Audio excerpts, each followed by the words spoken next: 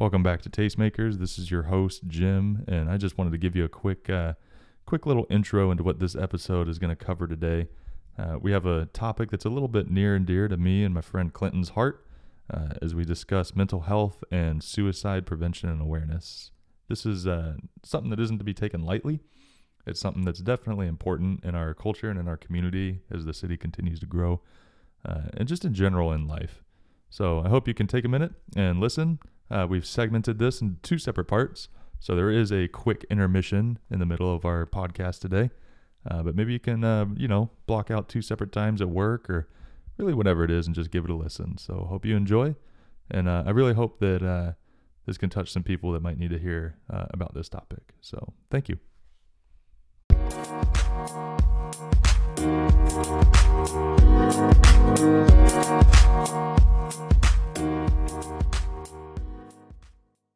Welcome back to Tastemakers. This is Jim here, your host, and I'm sitting with the one, the only, Clinton Foppel. One and the only. The one and the only. The metric version. I don't think I've met any other person that's as cool as you are with gray hair. Oh, man. I'll tell you, I'm going to buy the next drink. This is fantastic. Fair enough. Yeah. Another glass of water. That's right. So for those that don't know, Clinton runs a local nonprofit with an emphasis in suicide awareness and mental health awareness. So Clinton, why don't you tell people a little bit about yourself, what you do, what your passion really is here in the city? Yeah, well, I'm 23 years old. Okay, let's be real. Okay, I might be a little older. Happily married for 15 years to a Hoosier. I'm from Western Canada, so if I talk funny, it's because I'm from the Calgary, Alberta area near the Rocky Mountains. 4 wonderful kids. Love being a dad, love being a husband. But yeah, I'm in the nonprofit sector. I've had just an incredible run. I've been working with kids since 1989, and then moved to the U.S. 3 days after 9/11, which is a totally different podcast. Got introduced to inner city work for 3 or 4 years. Met my wife. She was Indianapolis based at the time, and once we got married, it became clear that her parents wanted to have a family closer to the Fort Wayne area where they were from. So we moved up here, took a job, and I started Remedy as a co-founder in 2007. So yeah, it's every day we just try to do everything we can using technology and online chat center to help people of all ages know that there's someone available. They're not alone.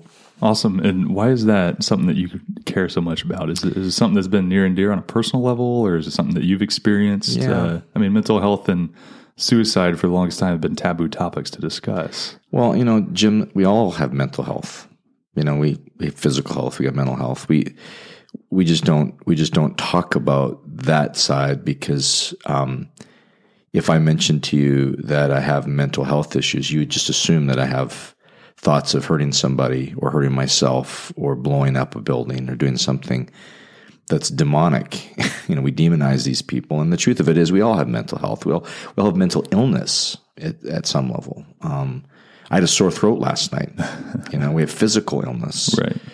So, but the reason why I'm involved in this and why I'm so passionate about it is that because when I was a kid, my mom collected dads for me, husbands for herself. Mm-hmm. And I had 5 stepdads growing up. Oh, wow. And they were all abusive to my mom. I shouldn't say all. One of them was a really decent man, but the rest of them were pretty abusive. And I wasn't somebody that would have understood mental health when I was that age.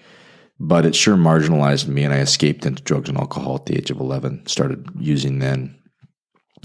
And so the reason why I do what I do now is because my heart is deeply connected to that kid that believes that no one cares, no one's there. And I just don't want that for anyone. I want everyone to feel like they can have a conversation regardless of who they are. So, do you think conversation is one of the main catalysts to addressing this topic? Just open, absolutely, being real with people. Yeah.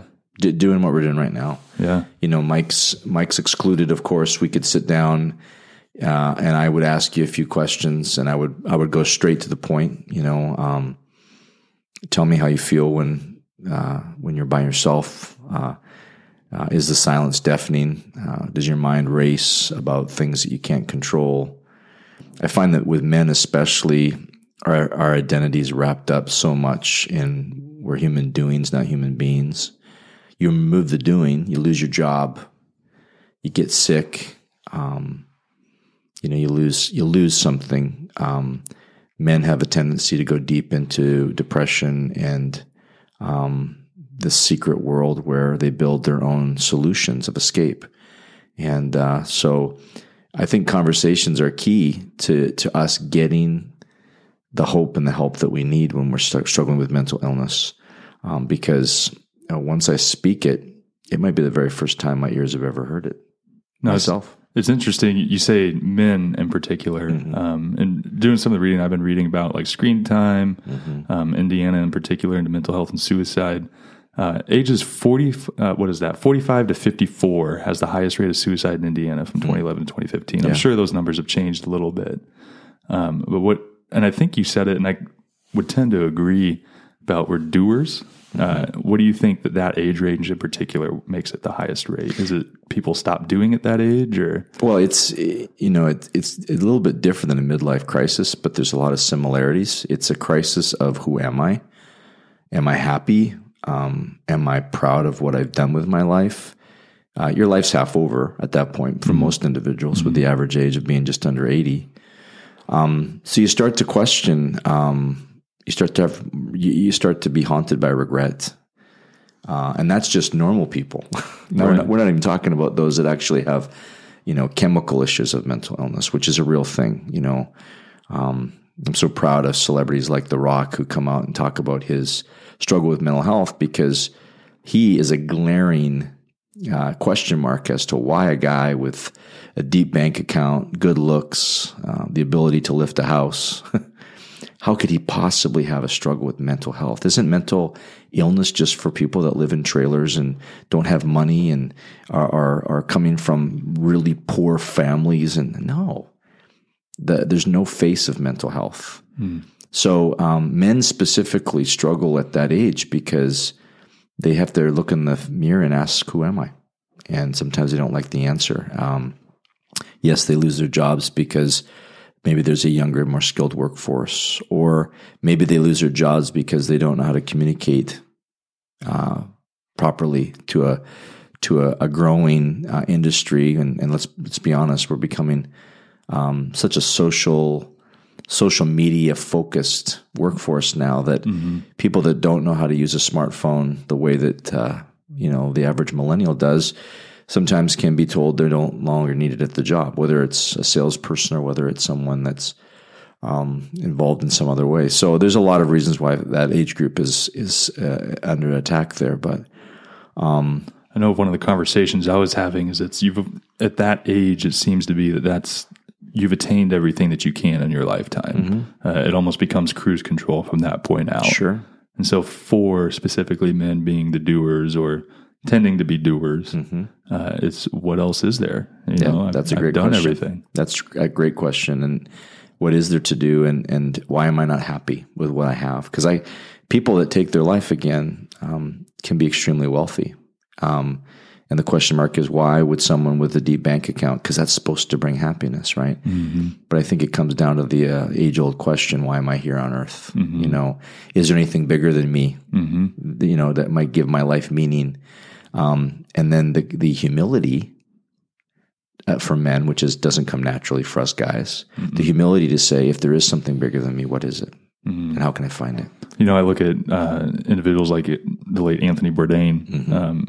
He had the dream job of an individual like myself. I would love to travel the world and eat all the food. Eat, dine with Mr. Obama and, the whole 9 yards. Yet here's a man who has the world at his fingertips, literally. Yeah. And lets it go. Yeah. No, I think that's a sad example, and yet it's perfectly illustrated that popularity doesn't bring happiness. Money doesn't bring happiness. Even the dream job doesn't bring happiness if you don't know why you've been created to do the dream job. And, this is, I think, again, an age-old question. It's got one part spiritual, but one part practical.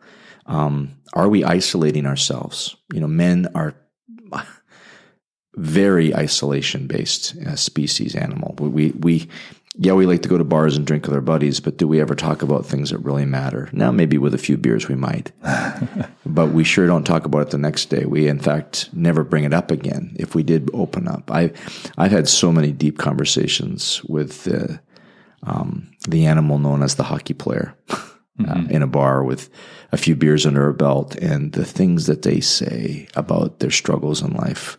But don't dare talk to me about that tomorrow when we're sober, and I think that's what's got to change in our culture is that we have to be okay to be not okay. Interesting. And I think some of that is changing with the younger generation. I think you're right. And there is a little bit of it where screen time, social media does have a play in a different way for mental health. Yeah. But just looking at generations past and conversations I've had with more experienced and seasoned generations, we'll say it that way. Yeah. It was good. Thank you. That was very kind. I try every now and then. Every now and then, it's almost like the older, more seasoned generations were taught that you deal with it inside. You just do it. Mm-hmm. But more of my generation, being in that millennial realm, whether it's online or in person, is being more and more willing to have a conversation. Is being more and more willing to share what's going on, or they do look for, hey, let's go grab coffee and see how you're doing. Yeah. Are you seeing some of the same things from? I am. I'm seeing the willingness to have the conversation. I'm perplexed, though, by what's happening with military men. Most of the men right now that are being deployed or coming home with PTSD would be under 35 years of age. And although they're having conversations, and oftentimes they're having conversations with other people from the military, there seems to be still something missing. And what I'm, as a non military guy, I'm asking a lot of my friends that have been deployed and people that have gone overseas and been in battle, and it's a really hard thing to be able to define, because although conversations are occurring, it seems like it's kind of a misery likes company problem. And so, I think with mental health, mental illness, because it is so focused, this is the supercomputer, right? If I have a bad knee, that's a different story. But because my brain, if it's unhealthy, then I can't think straight. I can't live straight. I think that we have to make sure that we are doing all that we can to provide positive next steps to people. And those things can happen in conversations, but we can't just sit and talk about things in such a way that every time we get together, it's about how much we don't like this or we don't like that or something that we're struggling with. I think it's got to be accountability. What are you going to do this week? What can I help you do this week? Now, that's a scary word for a lot of people. It is. They're already accountable if they're married to their families, but how do you become accountable to somebody that you're sharing these struggles with? Sure, because that if we're truly accountable, if I'm accountable to you, that means you have permission to call me out. You're asking, you're expecting complete honesty. And I'm going to give you the freedom to kick me in the butt if I don't do what I say I'm going to do. Humility is not something that comes naturally from men. It's a really hard thing. It hasn't been modeled for a lot of men, first of all. But second of all, humility often equals weakness from a cultural perspective. And it doesn't actually mean that at all. I think true humility is the strongest kind of man you can be. Because that's a servant leader, and that's what I think we're all to be as husbands and fathers anyway. And so we've been talking a lot about the men's side of things and the men's side of mental health and suicide prevention. One of the other stats that we pulled up was males in Indiana in particular accounted for 79.4% of all suicides in Indiana, and that's from 2011 to 2015. Sure. That's a pretty high male percentage. Part of the things I wonder is what is some of the struggle that you've seen on the women's side of things? Yeah. While the percentage might be lower, the struggle is still just as real. I think what that stat tells me is that women might be less prone to take their lives than men. Men will use violent methods by which to do it, which unfortunately has a higher rate of completion because there's fewer options for mistake. Whereas women, in case of Remedy Live, a larger percentage of our clients are women because they will talk about their stories more. They will talk about their struggles more. Now, they will stay sadly orbiting that struggle for a lot longer because there is something that's very attractive to a woman to share with other women their struggles. But oftentimes, that struggle keeps them stuck. That's the word we use. It keeps them stuck versus making those steps. Men, if this is done properly, men can motivate other men if it's true accountability. It's harder for women because they get caught up a little bit more in the emotionalism of the relationship. I'm not saying that they can't be motivated to be accountable, but it's just a little bit harder. But they still, sadly, based on the stat you shared, they still obviously have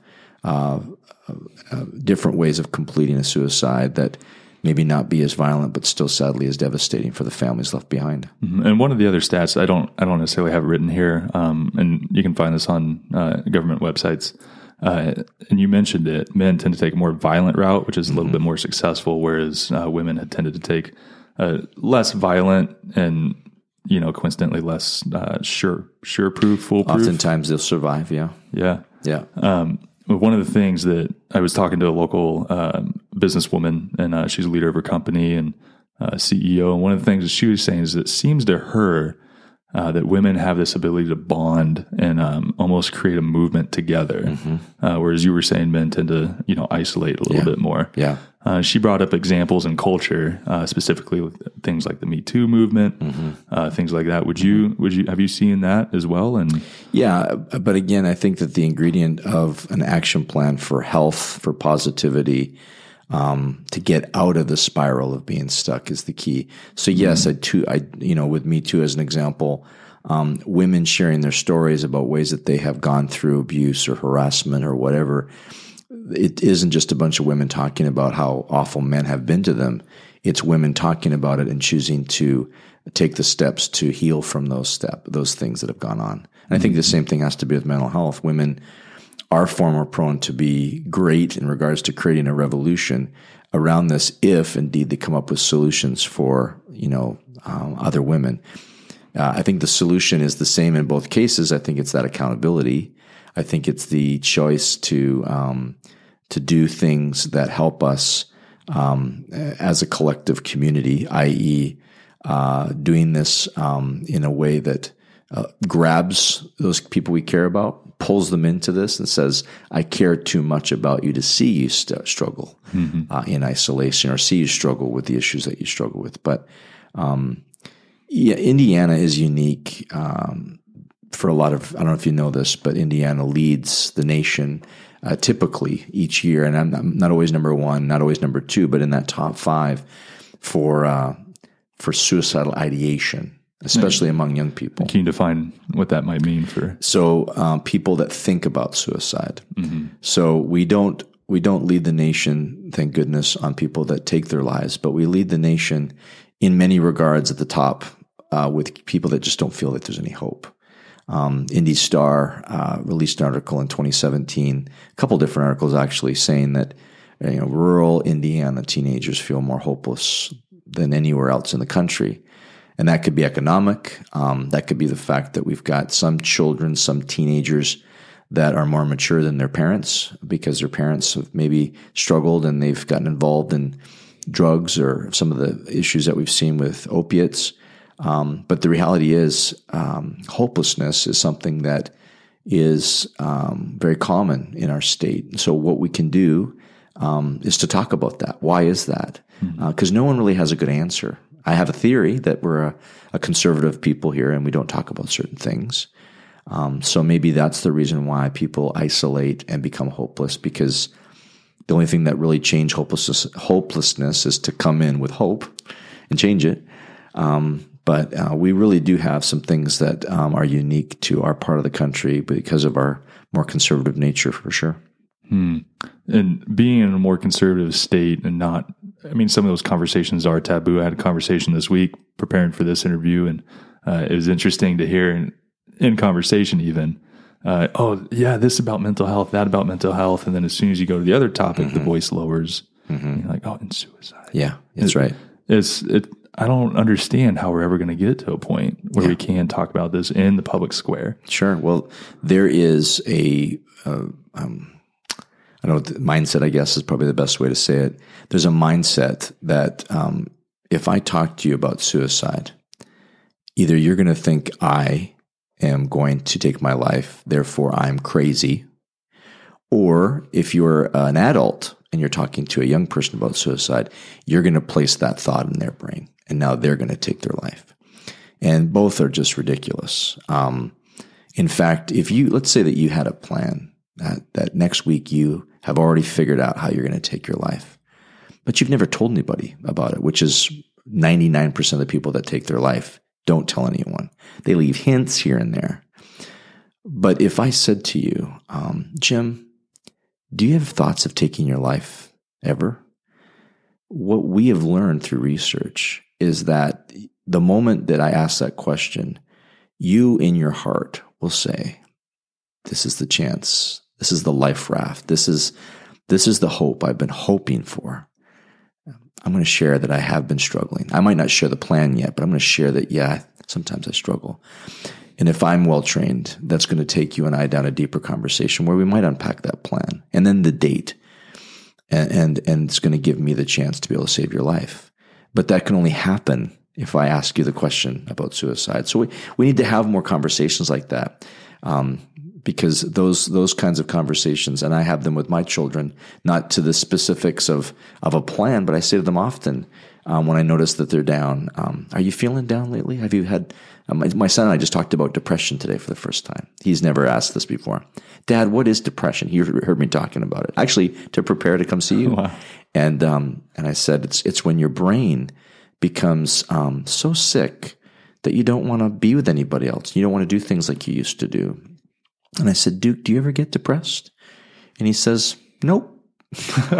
But now that he's 8, and we've had that conversation, it'll be a lot easier next time to just ask him because he now knows there's a precedent. So interesting conversation, paves the way for that, especially at an early age. Yeah. In particular, one of the things that I was curious, and I think a lot of people would be, is what is some of the practical ways to have these conversations? I mean, we both agree it's taboo. Mm-hmm.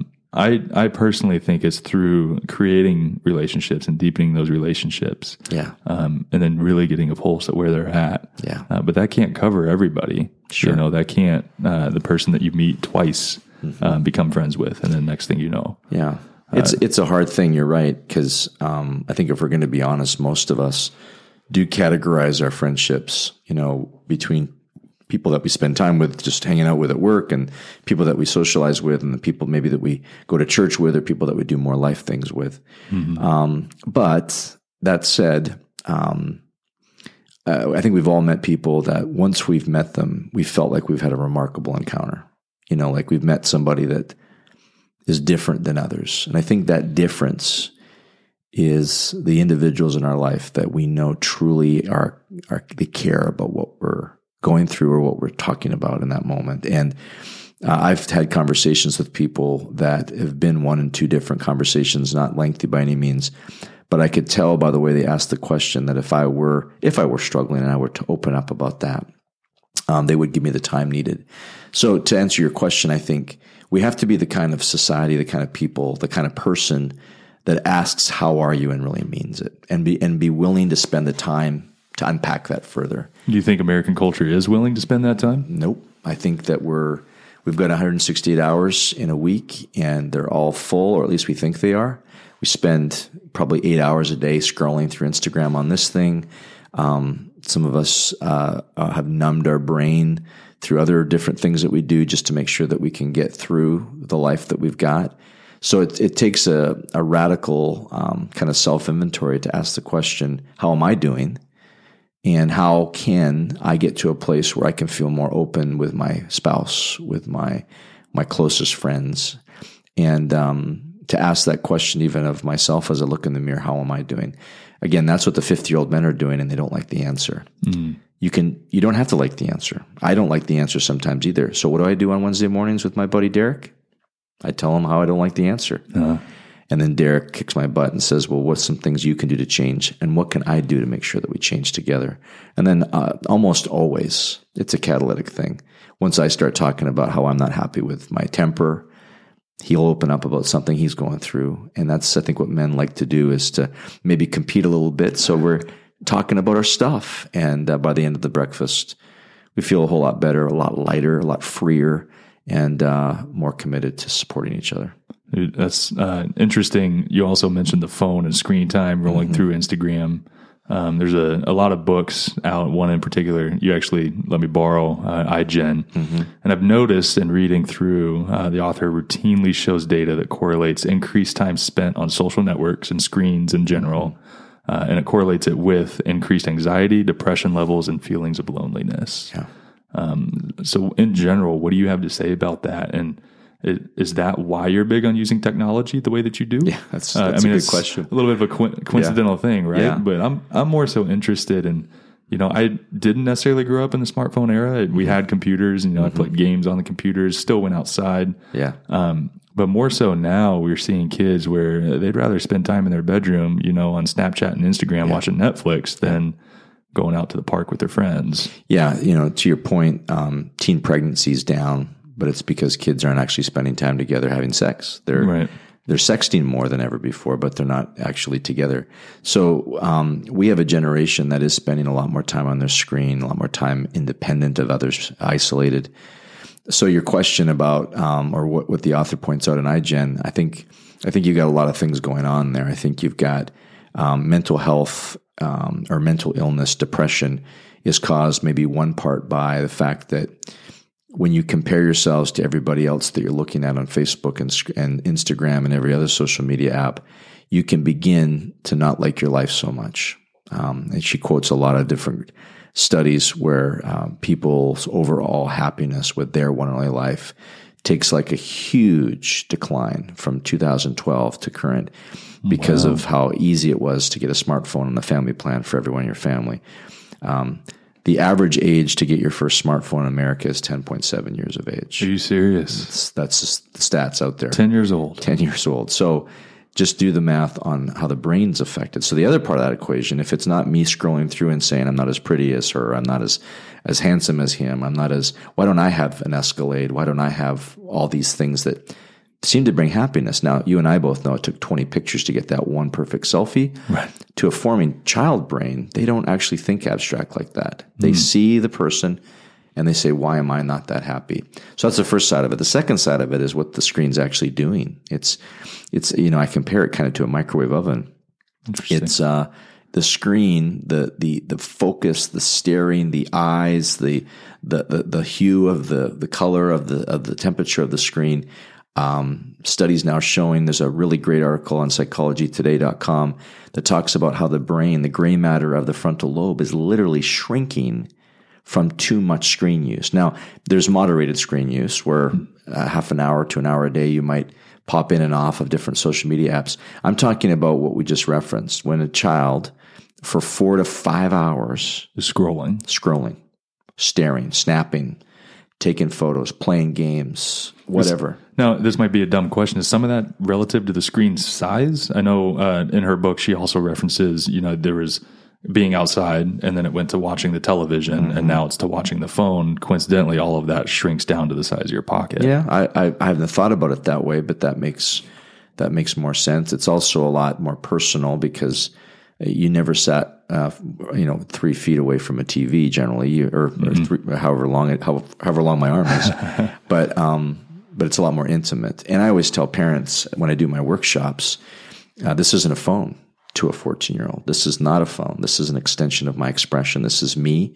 This is a mirror. This is a speaker. This is a microphone. This is me telling the world who I am. It's interesting in culture now, being in the media realm, being, oddly enough, working in social media, how often it's preached that this device, this iPhone, this Android tablet, whatever it is, it's one of two things. It's your tool for brand recognition because you are your own brand now. Yeah.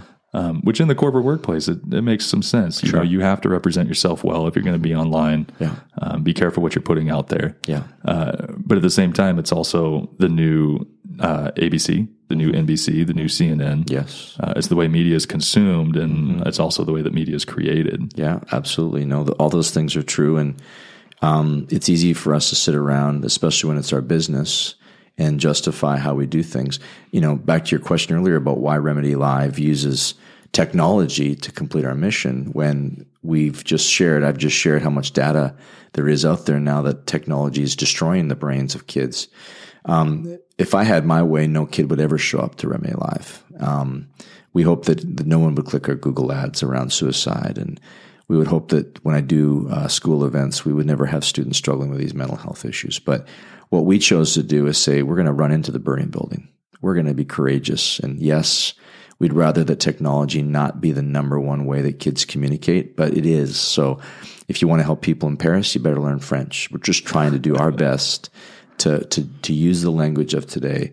But you need to know that once we're in those conversations, it's not just a simple photo sent back and forth or something trite about a game. It's the hard reality, these conversations at Remedy Live about life and death and about suicide plans and about trusted adults in their lives and giving them the courage to take and own their future. And those things are a little bit different than your average text message. Now, I want to stick on the technology and the iPhones in particular a little bit here. You mentioned the gray matter and your frontal lobe, Yep. Which controls a lot of really important things. Well, and that's what I want to get at is what are some of the side effects that research is starting to show? Yeah, it's terrifying. On the one side, it's messing with a person's ability to prioritize, to be able to put together a plan, to be able to attack something that they're dealing with.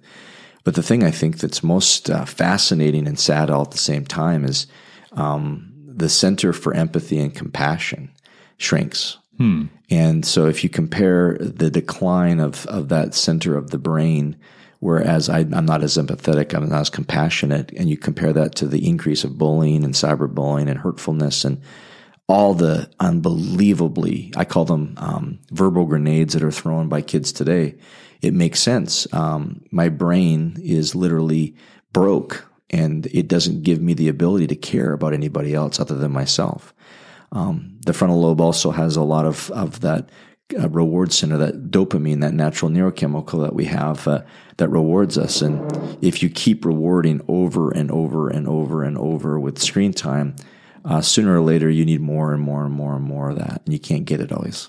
So one of the things that's interesting about screen time, in my opinion, is I find, and my wife and I have had conversations, my friends and I have had conversations, you always tend to want to be somewhere else. It used to be back in the day, you talk about the people, or even if you don't like the dude in class, you can just talk about him. He's not there. Yeah. Well, now you can just pull it out of your pocket and in a little, 1x1 square, they're right there and you can see what they're doing. Sure. So it's ever present and always on your mind. Yeah.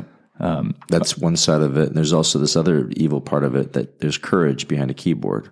So we're saying things that I would never say to you, Jim, but if you really bothered me, I might say something, especially if it can be anonymous, just to throw it at you. So the argument that I've heard that might be made, and I can see some merit to it, is, well, isn't that just people really being real? I don't think so.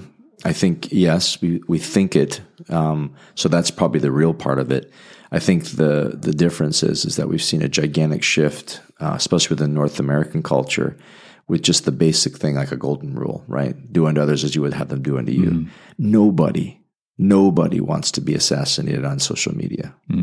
And yet people assassinate people every day, and I'm just thinking, like, generally, athletes, they make a mistake on the court or on the ice, and you just watch the posts of just hurtful, awful things said about them.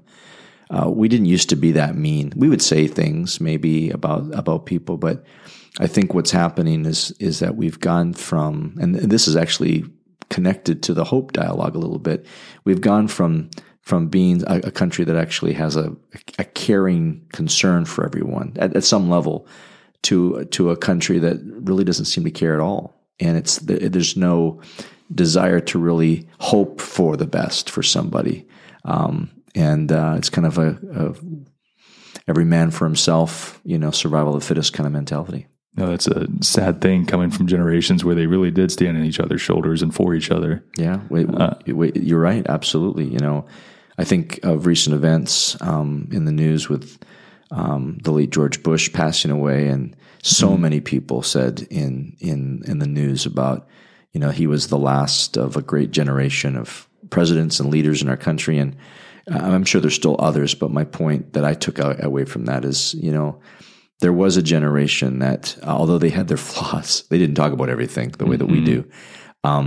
They seemed to do whatever it took to make sure that everyone was okay. And that's awesome. I actually heard from a separate point of view that the whole eulogy being read by his son was probably one of the last great speeches that we've heard on TV in recent history. Yeah, I can get that. I mean, I don't know. People matter, man.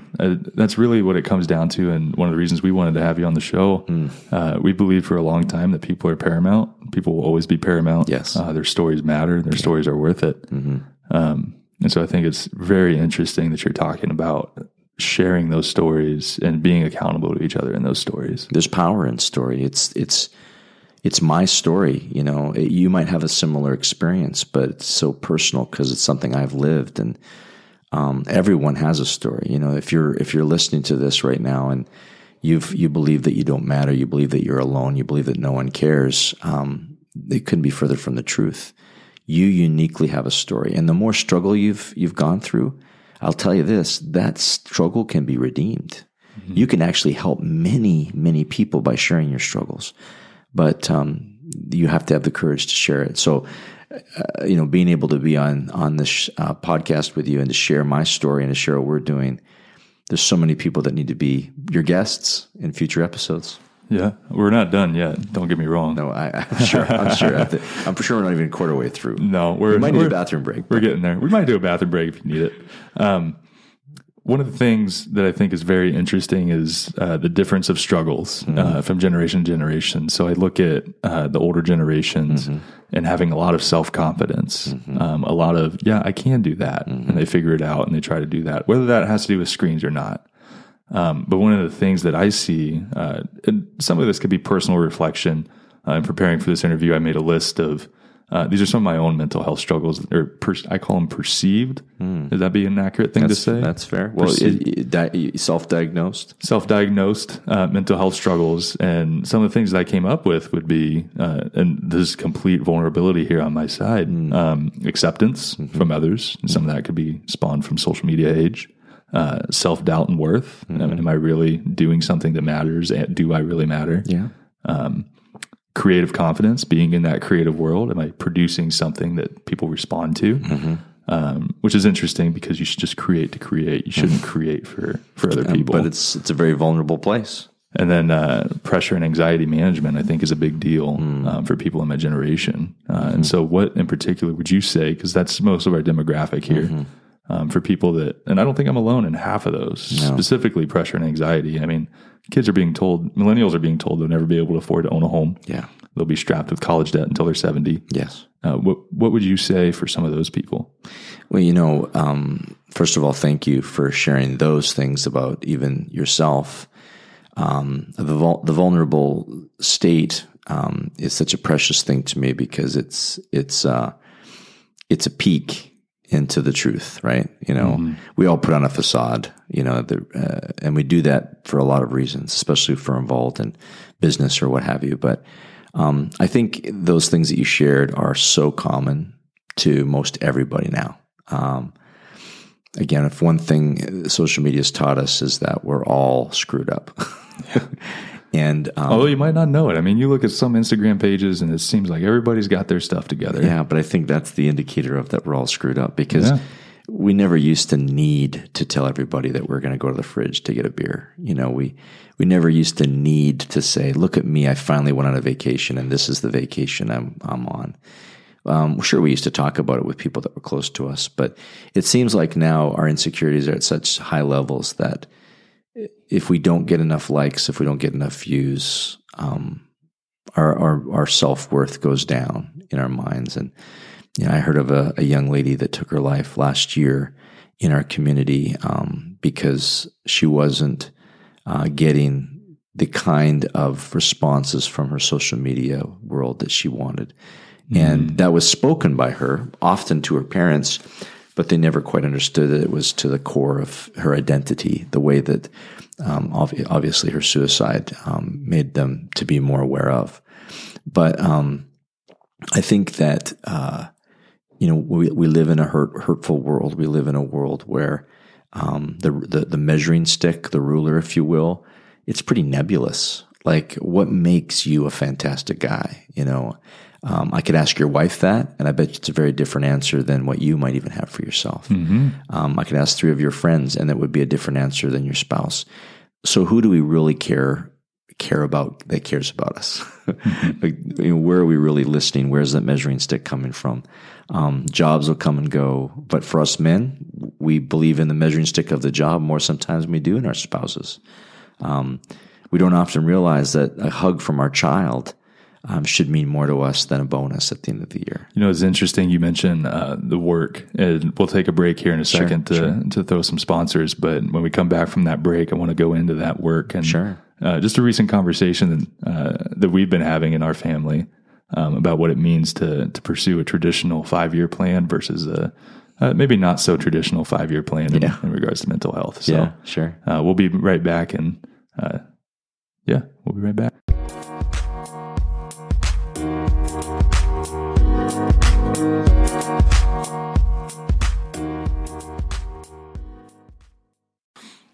So this is the time where we get to, talk about our sponsors a little bit. And we just really want to thank Sweetwater Sound for all that they've done in donating this equipment.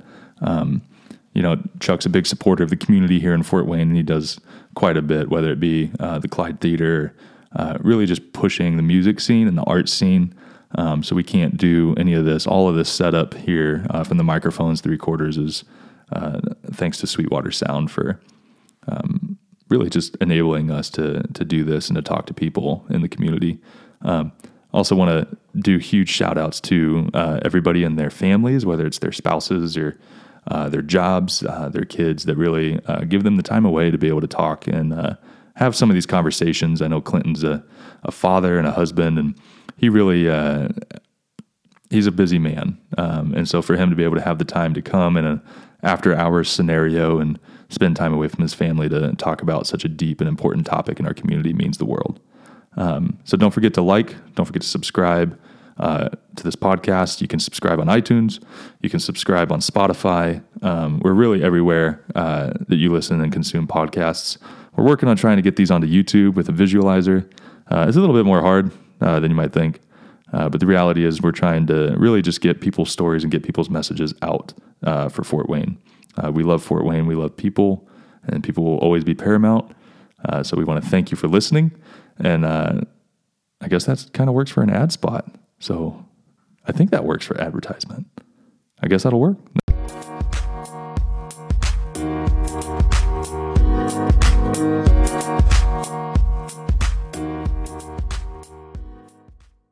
The bathroom break? Yeah. Let's see. We legit thought we were finishing too. We get these old guests, with small bladders. Seasoned. Seasoned, that's right. That's the term I try to use. Are you ready? Mm-hmm. And we're back. So Clinton, one of the things that we were discussing, you got to do the ad sponsor. Show some sweet love. I get it. And some of those sponsors are, and I'm going to say it, are families, allowing you to be away from the wife and the kids. So thank you to them so much. I will let them know. But no, we were talking about a little bit work and, the mentality of work, get that bonus. And I think some of that's changed with generation to generations. More people want vacation, more people want this, more people want that. But one of the discussions I've been having as of late has been, instead of looking at what it looks like to make a 5-year plan traditionally, so 5 years, I'd like to be a homeowner, I'd like to have all my debt paid off, whatever it might be.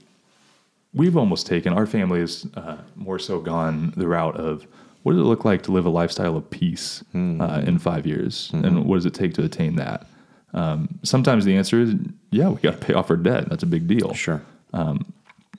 Sometimes for certain families, we need space. We're an expanding family. We need a home. But for us, it's really been diving into that question. What does it look like to live a lifestyle of peace? And so I want to know some of your thoughts into, do you think that that's healthy? Do you think that's something that we should be doing as a culture, not necessarily valuing the bonus or even the job title. Well, yeah, I think for sure. I think peace could also maybe be replaced with purpose, to be a family or a couple of purpose. Because if you're on purpose, if you're on mission, then you're going to feel fulfilled, satisfied, and you might not have the big house and the 2 cars, but you might have instead no regrets, and that you're living your life to the full. But I think it's going to change the American dream to a certain extent. I think that the future of our country isn't necessarily going to be based on great wealth. And I'm not saying that to be doom and gloom. I think the United States is a fantastic country. I've loved being able to raise my family here. I don't think it's doom and gloom. But I think the reality is there's going to be a shift in what makes people happy.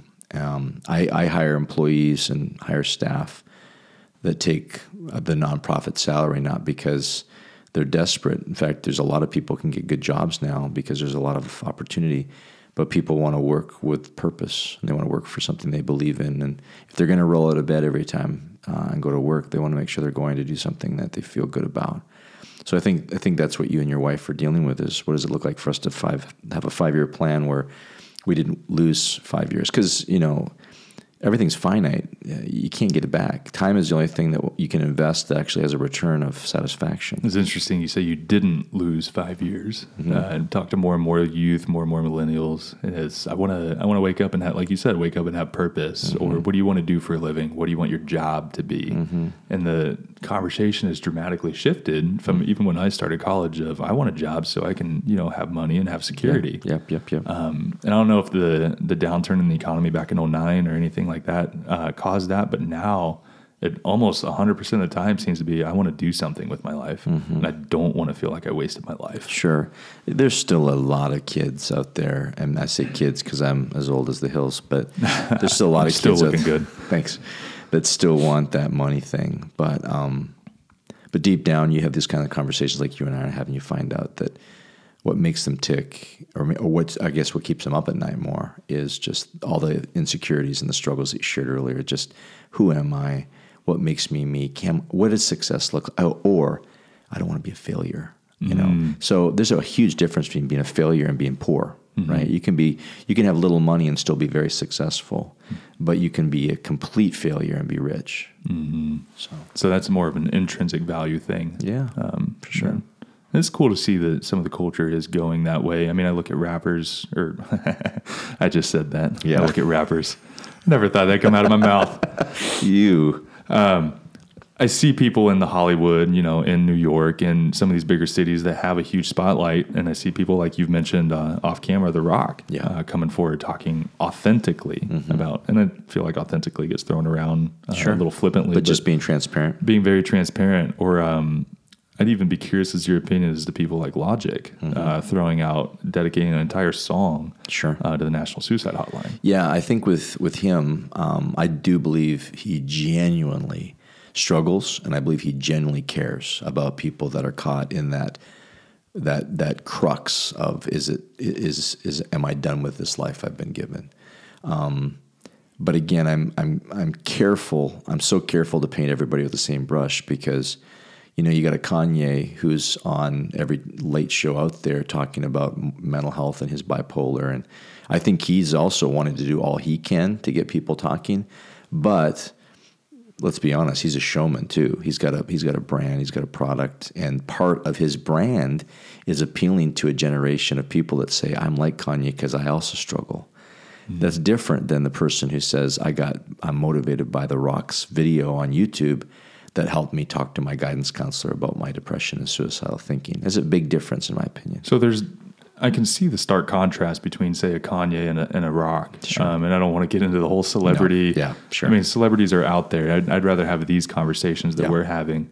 But I look at a Kanye and I look at a Rock. Would you say that there's more power in somebody that's being positive or having, I don't want to use the term power of positivity, but somebody who's really genuinely being a positive person in their outlook at life? Or do you think more can be accomplished through, say, a Kanye, where Kanye is this international celebrity, and is just raising his voice as loud as he can. I think it's you hit it on the word genuine. We were talking, I think, before we did the podcast about institutionalism and how institutionalistic promotion or marketing of mental health services flies over the head of almost every kid out there, or every person, to be honest. It's grassroots connections and genuine conversations that change people's lives. And I think that if Kanye were a little bit less, again, sensational with his brand, I think it might be a little bit more believable that he wants to help people that are struggling. And I'm not saying he doesn't. I'm sure he helps a lot of people. But what I like about The Rock is, again, here's a behemoth of a man, a gigantic. I think that's still an understatement. Oh, he's so large in every way, loved, really appreciated as not only an action star but a comedian at times, and yet he didn't need help with his brand. He just decided one day enough's enough. I'm going to start talking about my depression. And he doesn't overuse it either. He doesn't ride it like a train. He made some YouTube videos, and he's talked in a number of articles about his struggles, so that one thing can happen, and you can see it in almost all of his videos, so that other people will start talking about their needs, so that he can say, if I struggle, anybody can struggle. You think there's power in that? Somebody totally at a higher level? Absolutely. But I think a higher level, but also not just a higher level because of celebrity fame, but somebody who maybe doesn't get perceived by society as having someone that should have problems. I'll give you an example. I was doing our Get School Tour, public school assemblies. We do them in schools all around Northeast Indiana, and I was on a stage and did my thing in a fairly large high school, 2,000 kids. And I was done the second assembly, and cute little high school gal comes up on stage, and I mean, from her look, you would assume, probably the lead cheerleader or whatever. And she said, I'd like to share my story with the Get School Tour crew. And what she meant was that she'd like to, share her story on camera so that we could use that to encourage other kids.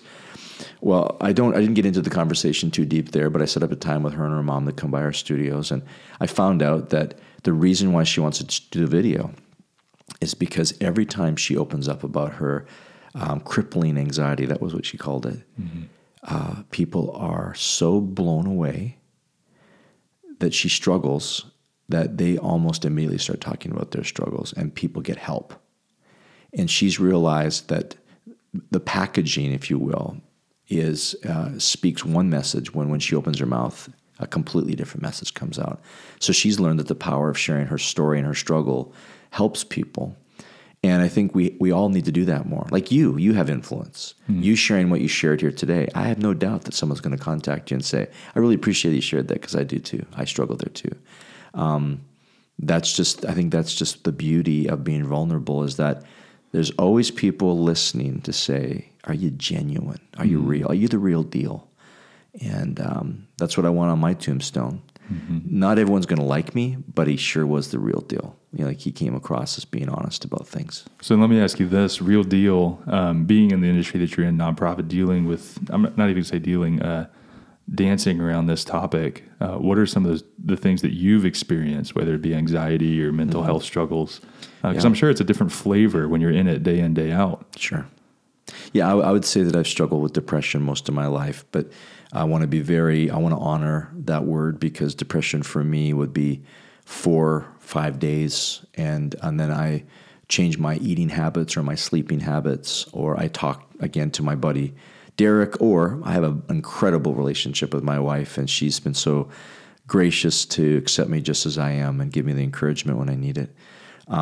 Ironically, this last year I had to have my first surgery. I had back problems, and I didn't realize I was walking around with 2 herniated discs. Found myself getting surgery, and had to be placed on opiate-based painkillers. And I'm a former addict, so I went in with eyes wide open and pretty aware, but got addicted pretty quickly to it. And this is a leader of an organization. This is a leader of an organization that helps kids that struggle with things like addiction. So I made it was not a hard decision for me to say I'm going to be clear with everybody I know that loves me. I have a lot of people that pray for me and support me within our church community, and I want to just say, hey, I'm dealing with this. In fact, I broke down in tears one day at church because of the addiction, because I was coming off of them, and my body was in withdrawal. And in my emotion, in my tears, I scared a lot of people, but I've had people come to me since then and say, thank you, because I've been there with painkillers. It's a common thing. So I tell you this story because after I finally got off these opiates, and by no means, when I use the word addiction, I was for 4 months using these painkillers, so I wasn't on it for very long, and I was able to get control of it because I was open and honest about what they were doing to my body. Mm-hmm. But once I got off of them, ironically, I am now struggling with social anxiety. So even coming to see you tonight, as I drove over here, something is happening within my chest that never happened before. I have spoken to 50,000 people in one place before, many times actually. I used to travel with festivals and travel all across the country, and I've spoken to more kids than I can even count. But since my surgery, since this addiction, since this issue with opiates, now my brain has a struggle with anxiety. I talk about it. I'm very open about it because I want people to know, first of all, that that's got power. But second of all, talking about it allows me to be able to walk on those stages better and not worry about it. Because I think if I kept it isolated, I might have a panic attack, and I haven't had one yet. So wow. I'm even in just driving over here, you think you would have a potential panic attack? Not with this, but I'm talking about when I know I'm going to walk on stage in front of 3,000 people. Okay. Yeah, I think I would if I hadn't have been so open about it. Because now I walk out of there saying, I can do this. Mm-hmm. Whereas I never needed to do that before. So again, if nothing else, this is an example of how in our lives things change. And we have to be willing to change with those things. And the key is always, in my opinion, to be genuine. Mm-hmm. I would agree 100%. One of the things that led to, I think, me being able to discuss and be genuine about the topic it was this weird thing going on in my head of, and please understand everybody listening in the correct way, I can understand how somebody can get to a mental state. That doesn't mean I'm at that mental state. Sure. And I think that was a big thing for me to be able to know and understand, to start having conversations with people. And it's like, just because I say something and I'm genuine about, I understand how I can look at life through this lens or through this perspective and arrive at this place, doesn't mean that I actually am. Yeah. But it still facilitates the opportunity for me to be able to talk about that with people. Sure. Well, and that only just affirms that you care. Right. And man, honestly, I hope to see more people in the city, specifically Fort Wayne. That's where our heart's at, to just care about each other. I see individuals around town, whether they're working at Bravos or working at Sweetwater or any company, any organization here in town, religious, non-religious. I'd love to see more people genuinely care without the corporate facade. Yeah. No strings attached, right? Wouldn't that be a fantastic place to live where people just truly cared? And I think there are those people out there. And so those that are listening that are those kinds of catalytic people, just know, I love the movie Pay It Forward. I just know that your kindness done to somebody is going to help model what it looks like for someone else to do that too. Yes. So let me ask you, this is probably a good segue into this. What if you could see Fort Wayne, what is your vision? What is your hope for the city of Fort Wayne? It doesn't even need to be in regards to mental health. I would assume that it is. But as you see the city continue to grow, you've lived here a while, I've lived here a while. What is your hope for the city at large? Well, it is a very unique city. I call it the biggest small town I've ever lived in. And I've known many of the leaders that have made this city the great city it is, and from politicians to entrepreneurs, people that people that we admire. But as they get older, what I'm excited about is that there is a growing interest through different programs, different strategies to make sure that the generation after them are getting the encouragement, the investment, the time, the mentoring needed to be able to carry that baton of creativity and entrepreneurship. So from a business side, I think we've got great days ahead. I see a lot of very creative people going into the business world and doing what they uniquely do. It's not always the same factory style of entrepreneurship. Sometimes it's just a small little business, but it's about purpose, right? It's about doing what you love to do. So I'm excited about that. But I also see that we've got a unique place here in Fort Wayne with just an opportunity to change the way we talk about things like racial diversity, things like socioeconomic diversity.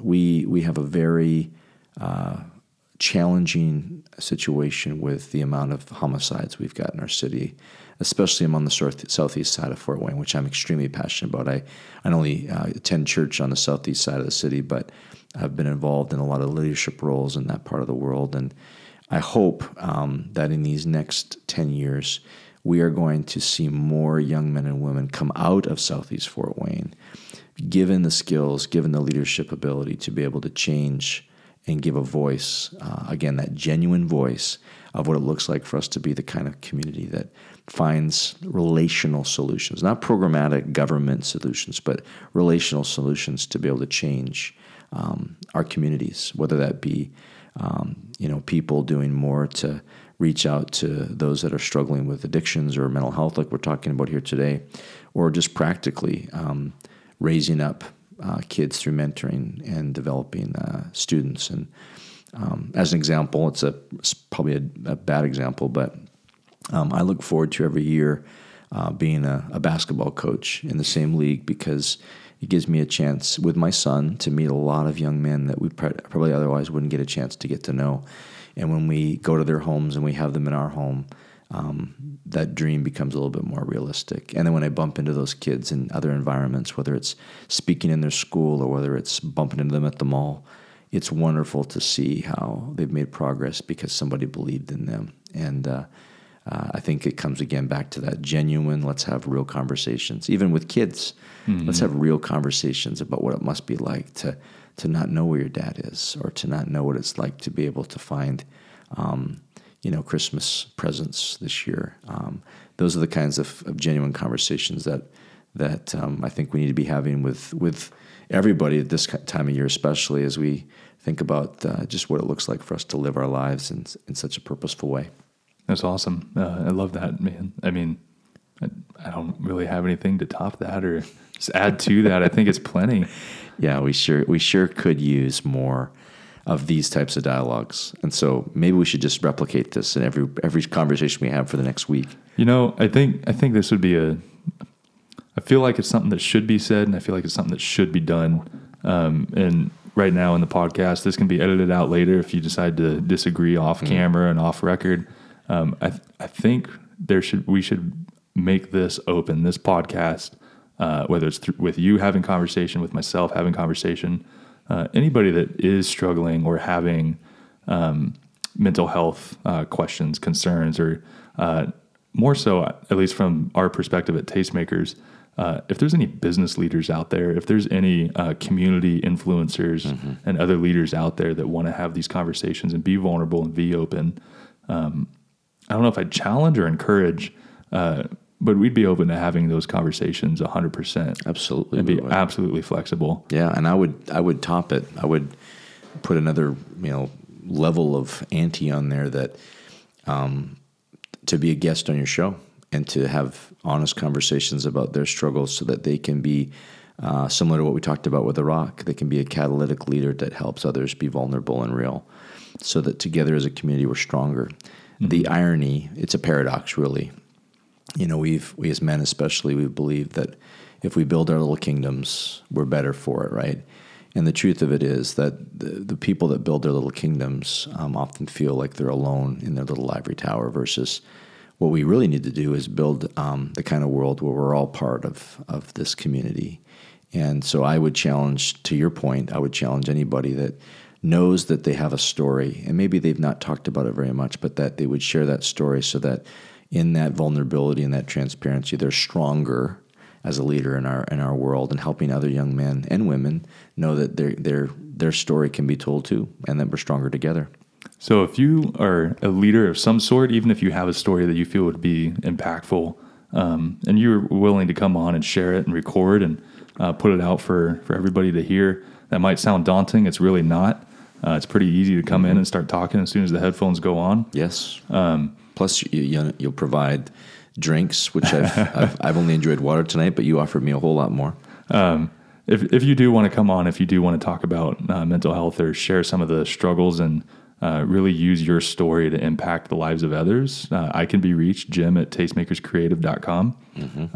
Clinton, you can call through Remedy. Yeah, you can. Well, the beauty of our conversation is that you can reach me at any contact link on remedylive.com. You can email me at cfopple or FOP, F as in Fred, OP at remedylive.com. You can also get me there. That's easier. But I would miss the point if I didn't say that our 24/7 chat center is available to anybody listening. And that's young and seasoned. Anybody of any age. And it's pretty simple. If you text the number 494949, there is someone available 24 hours a day. And we're a listening organization. We're not counselors, so you're not going to get a bill. It's free service. We're just absolutely there to make free. Yeah, absolutely free. Yeah. Now, we're always looking for sponsors, so if anybody's out there, hey. But the point is that if you're struggling, we would want you to know that we're available 24 hours a day. That's awesome. And that number again is 494949. I had to keep it easy for my own memorization. You can text that number. Is there a phone number if somebody's feeling like they want to call? Well, we actually don't do any voice calls. Everything we do is through text and web chat. But we do have great friends in the community. So if you're wanting to text in, we can give you some great resources. I would make a shameless plug for our friends at lookupindiana.org. That's a great website that's got a ton. All you got to do is type your zip code in, and they list you all kinds of different people that you could call. But in our case, we're just trying to be a text message away. That's awesome. So again, you can reach me, Jim at tastemakerscreative.com. You can reach Clinton at any of the Remedy Live links. And if you truly are struggling and need somebody to talk to or chat with, we'd encourage you. I know Clinton would encourage you on a personal, and I'm even going to say the word authentic level. There you go. Text 494949. It really does go a long way, and people genuinely do care. And again, an encouragement to everybody in the community, especially if you're an influencer or a leader. Yeah. We'd love to talk to you about and share your story. Yeah. So, Clinton, thanks again for being on and giving me some of your time. I know Absolutely. you're a busy man, family man, businessman, everything in between. It's been a blast. Thank you. Well, these kinds of things are such an important. I talked about time earlier. I consider these last few hours with you an investment, and I'm expecting a return on that investment. I expect people's lives to be either improved or changed, and nothing I do, I hope, is by accident. So thank you for having me. That's awesome. People are always paramount, and you're people, man. So Yeah. I love it. Thank you. All right, man. Thank you, everybody, for listening, and we'll catch you on the next one. Bye-bye.